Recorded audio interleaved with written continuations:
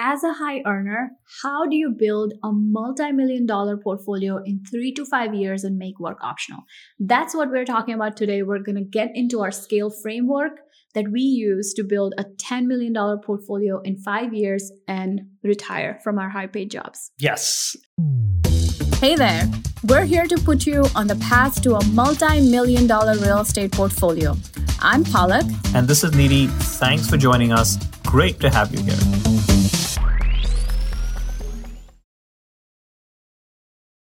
We're really going to talk about we're going to cover three topics today, right? One is the BRRRR strategy, which is essentially the strategy that we use to scale our portfolio.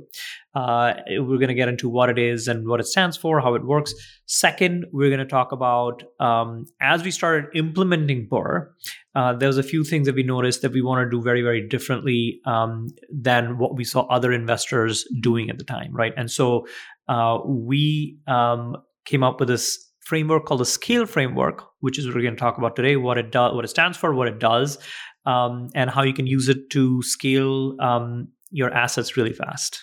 And we developed this framework with a lot of trial and error, a lot of iterations, running into a lot of problems. And we're going to go over it with you today. So you don't have to do all of the things that we had to do to get there. You don't have to make the same mistakes that we had to make to be able to develop this framework. I want to start with lifestyle. And I feel like that's something that's not talked about enough in the real estate investing world. We're here to build generational wealth, to build passive income, but also what we want is time and location freedom. So if you think about high earners, right? We were both high earning professionals. We had both worked for 15, 17 years in our industries. And when we started investing in real estate, we didn't do it just to make an income, right? We did it because we wanted an income, but we didn't want that income to take away our entire lives. And something that we learned after working for 15, 17 years in corporate was that the higher up we climbed, the less time we had. And it's super counterintuitive because everyone talks about, yeah, you know what? When I get the next promotion, I'm going to be all set. I'm going to be all good. You don't realize that the higher up you go, the less time you're going to have. And you're not going to have freedom. You're actually going to have less time and less freedom. Yeah. And the other misconception that we had was that after working for a few years, financially, we'd be set, right? Like we wouldn't have to worry about wealth. We're all taught this growing up is that if you focus on getting an education, if you focus on getting like a nice job, wealth will take care of itself. But that's not true.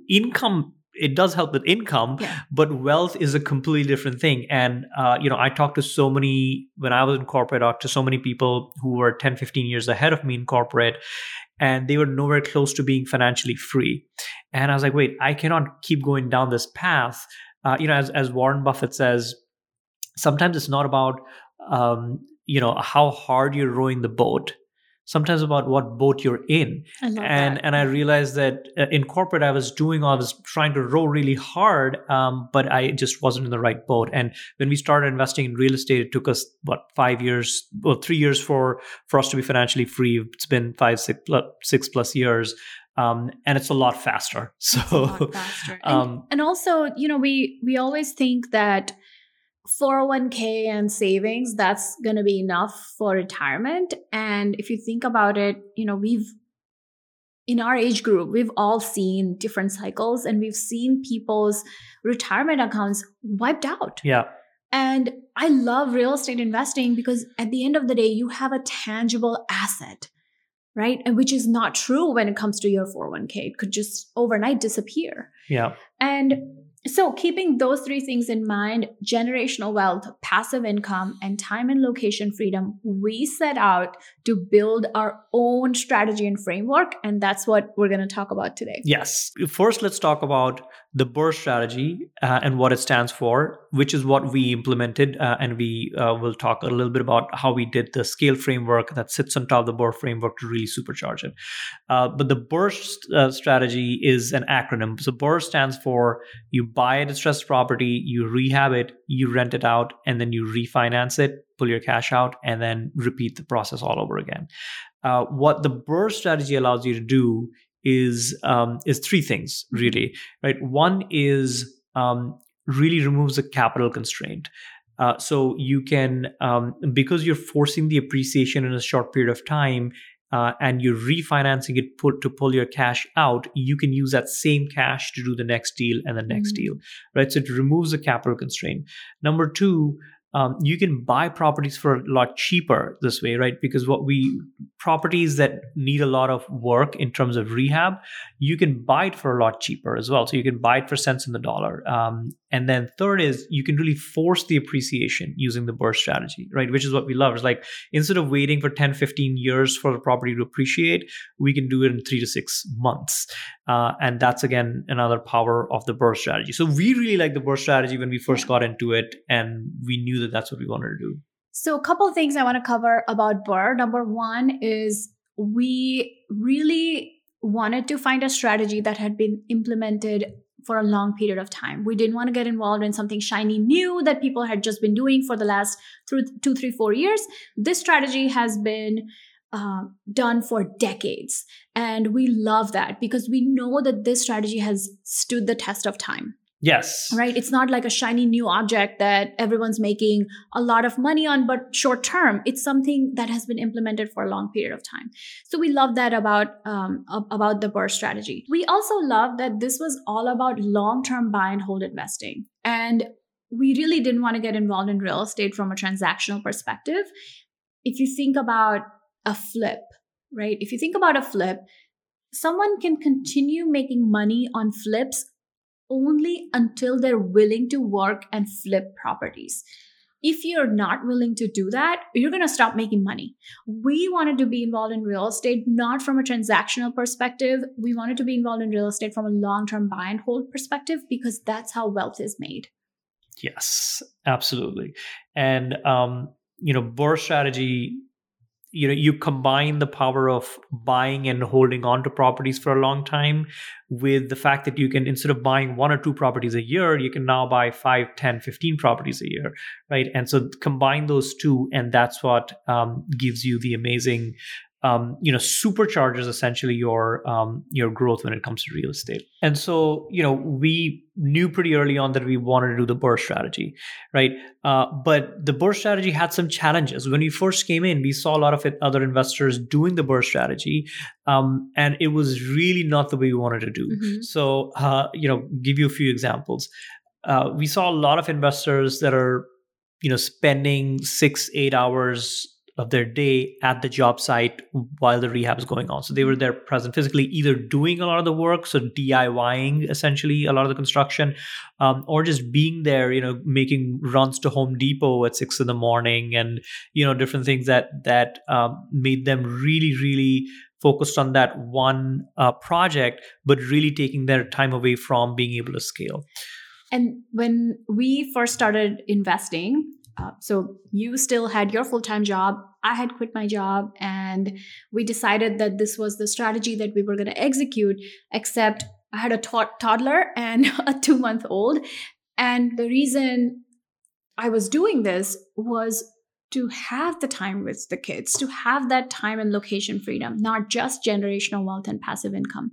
And so when I started seeing how other people were executing this strategy, it just didn't fit my why. Why was I even doing it, right? So because we were so clear on why we were doing it, we had to find a way to execute it differently. They say, necessity is the mother of invention. So we had to just find a way to do it differently. One of my peers, he talked about his day. When we were starting out, they were also starting out, and he said, "Oh yeah, I start my day at Home Depot. First, I buy all the material needed for the day, so I don't have to make multiple Home Depot runs. And the best place to find really good subs is at Home Depot early in the morning." And he's like, "Then I pick them up, I bring them to the job site, I set everybody up, and then I'm going about my day, and I'm thinking, okay, I have a 2-year-old and a 2-month-old. I want to have breakfast with them. How am I going to do all this? This is not going to work for me." And so we had to find different ways of executing every single step of BRRRR. Yeah. this is the biggest example because it's so physical and it's easier to explain why that didn't work. But every single step has its challenges, the way other people do it, right? That didn't work for us. Exactly. And another example is, people say that they're taking late night tenant phone calls, while they're managing the property, if they're managing the property themselves. And, they really, a lot of investors that we saw earlier on when we started investing was they were trying to be mom and pop investors, right? They had a property here, a property there.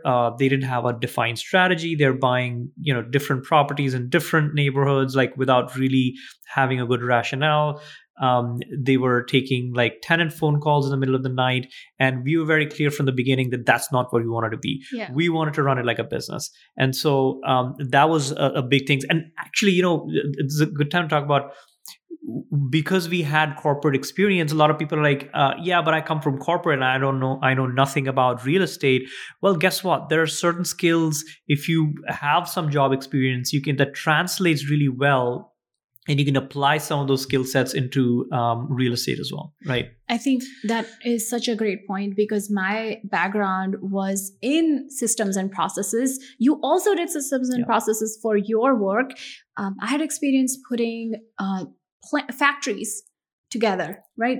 I was a part of building a factory from scratch overseas, and I saw how everything was communicated while we were sitting here in America, building a plant overseas, how the team could be well managed, how systems and processes could be put in place to be able to do that. You had been a part of the strategy in a huge corporation. So you had seen how important it was to take those skills and implement them within real estate investing. So absolutely, if you're in corporate, all of those skills, or at least some of them, can definitely be translated into real estate investing. Yes, systems and process and teams. And we're going to talk a little bit more about that. But one more thing that we saw actually with the way people were investing in BRRRR that we didn't want to do, right? So this is a mistake actually that we made when we bought our first BRRRR property, where we actually used our personal line of credit, a personal credit card, to for the down payment of the house, right? And we thought, oh, this is it's a great way to buy a house. We just use you just put it on credit, but then we didn't realize at the time that actually, if you use your personal credit to buy a property, that goes on your credit report. And it impacts it negatively. It impacts your debt to income negatively. It makes you harder to get a loan in the future. Absolutely. And we had to learn that the hard way. So don't do that if you're listening to this. Yeah. Bank of America gave me a line of credit because I'd maintained a good credit score, right? Gave me a line of credit. It was 0% APR for 18 months and 4% upfront. And I thought it was brilliant. And we used it to buy a property, except it was a problem when we tried to refi it. Yes. So, so all these things that we talked about is what we saw investors do. And what all of these mistakes that we talked about, they actually stop you from scaling fast. It sucks up all your time because now you're spending all your time at the job site or managing the projects or running around tenants. Or managing your tenants. Or sucks up all your cash. Yes. And that too. Exactly. Because people, use up all their cash in one or two properties. And so this is exactly why we came up with the SCALE framework, which we're going to talk about now. So the SCALE framework is a very specific blueprint of how to implement BRRRR. That's what we've done that allows it to scale fast, allowed us to build cash flow pretty fast, and also use the least amount of our time doing it. I still remember the day when Nidhi came up to me and he said, I found this amazing real estate investing strategy. That's the one we should do. And he does strategy for our business. I'm operations, he's strategy. That's how we started because I was full-time. And so he came up with this and he said, we're going to do this. It wasn't until we were on our third or fourth deal that we had this framework, the SCALE framework that we're going to talk about today, nailed down. Because we were still learning, right? We were trying to execute it the way everybody else was executing it. And every step of the way, we realized what worked and what didn't work for us. And then we tried multiple things until we built a framework that constantly works again and again. Yes. And we've built a $10 million portfolio starting with a finite amount of capital using this framework. And we've helped hundreds of people who've implemented this framework and built their multi-million dollars in real estate. All over the US. All over America, yes. So let's talk about the SCALE framework. So the SCALE is an acronym, right? S stands for Scalable Acquisitions and Deal Analysis. So this is important because when we first started investing, we were looking at every single deal that was on the market, and spending equal amount of time and really getting frustrated with not being able to find a deal, right? And that's because we didn't have an ideal property avatar, and having really identified what our investment criteria is. So that is super, super important. So having to be able to scale and buy more properties, you need to really narrow it down, where once you identify what kind of property you're buying in which neighborhood, that eliminates majority of the other deals that don't even apply to what you're doing. That's what you want. You want to be able to say no to 90% of the deals that cross your desk. And you want to be able to say that very quickly and confidently. That's what you want, right? That's going to eliminate 90% of the work, which we were doing in the beginning. Absolutely. And really mastering deal analysis, right? Because that's what, as I say, like if you find a good deal, if you spend an hour analyzing properties and you find a good deal, you just made tens of thousands of dollars, right? Absolutely. So that 1 hour is worth so much. And a lot of investors that are new that actually come to us have failed at BRRRR before. And they failed at BRRRR because they go into it not knowing what the outcome is going to be, because they don't know how to accurately analyze deals. Yes. And then they come in and they're like, oh, wait, this is how you analyze a deal. Now I know whether this is going to work or not, right? So predictable deal analysis is a huge part of it. Also want to add building your deal machine. Yes. And whenever people talk about building a deal pipeline and deal machine, they don't talk about it from the perspective that we're going to talk about. When they're saying that, they're talking about wholesaling, sending mailers out, door knocking, driving for dollars. We wanted to do none of that because I did not want to build a wholesaling business. I wanted to build a real estate portfolio, right? Yes. So we didn't do any of that. You build a deal machine by building a good team that can bring you deals on a consistent basis, and by having a clearly defined property avatar that we talked about. Absolutely. So that's the S in SCALE, which is the Scalable Acquisitions and Deal Analysis. C in SCALE stands for construction without the DIY, right? And this we talked about a little bit. A lot of investors we see, they're trying to DIY their projects. They're trying to save like a few $100s here by putting on the tiles themselves, or going and buying all the material themselves, being in the job site every day. You don't need to do that. That'll actually slow you down from scaling your portfolio. Because you can only be on one project at any given point in time. What we want is we wanted to be at 4, 5, 6 deals all at the same time. And that's what we teach people to do, is you can't be everywhere at once. So figure out how you can outsource it well. So finding and vetting contractors really well. Yep. Managing projects well so you can be under budget and under schedule. Yes, exactly. And doing it predictably every single time. That's right. And you should be able to do it remotely. So a lot of investors that we work with, they're investing all of the US remotely, and that's what you want, because that's what truly gives you the location freedom, right? We can be anywhere in the world and buy a property because we have the systems and processes and teams in place to be able to do that. Next in the SCALE framework is adding cash flow, right? And this is again about the systems and process and teams that you put in place so that you never have to take a tenant phone call yourself, right? You treat your tenants well, and there's, all their issues are taken care of, and your properties are being managed well, but not by you directly. Yeah, a lot of new investors are worried about this one thing when it comes to becoming a landlord, which is those late night tenant phone calls. Especially, I often hear people say, I don't want to hear about the toilets being clogged. And sure, you have to just learn how to put the right systems, processes, and teams in place so your business can run without you. Absolutely. Next in our SCALE framework is L, which is leverage and commercial financing. And if I were to say that this is the probably the most important piece of BRRRR and the least understood piece of BRRRR, I think that would be I wouldn't be far off, right? So that's really critical. Let's talk about leverage first before we talk about the kind of financing.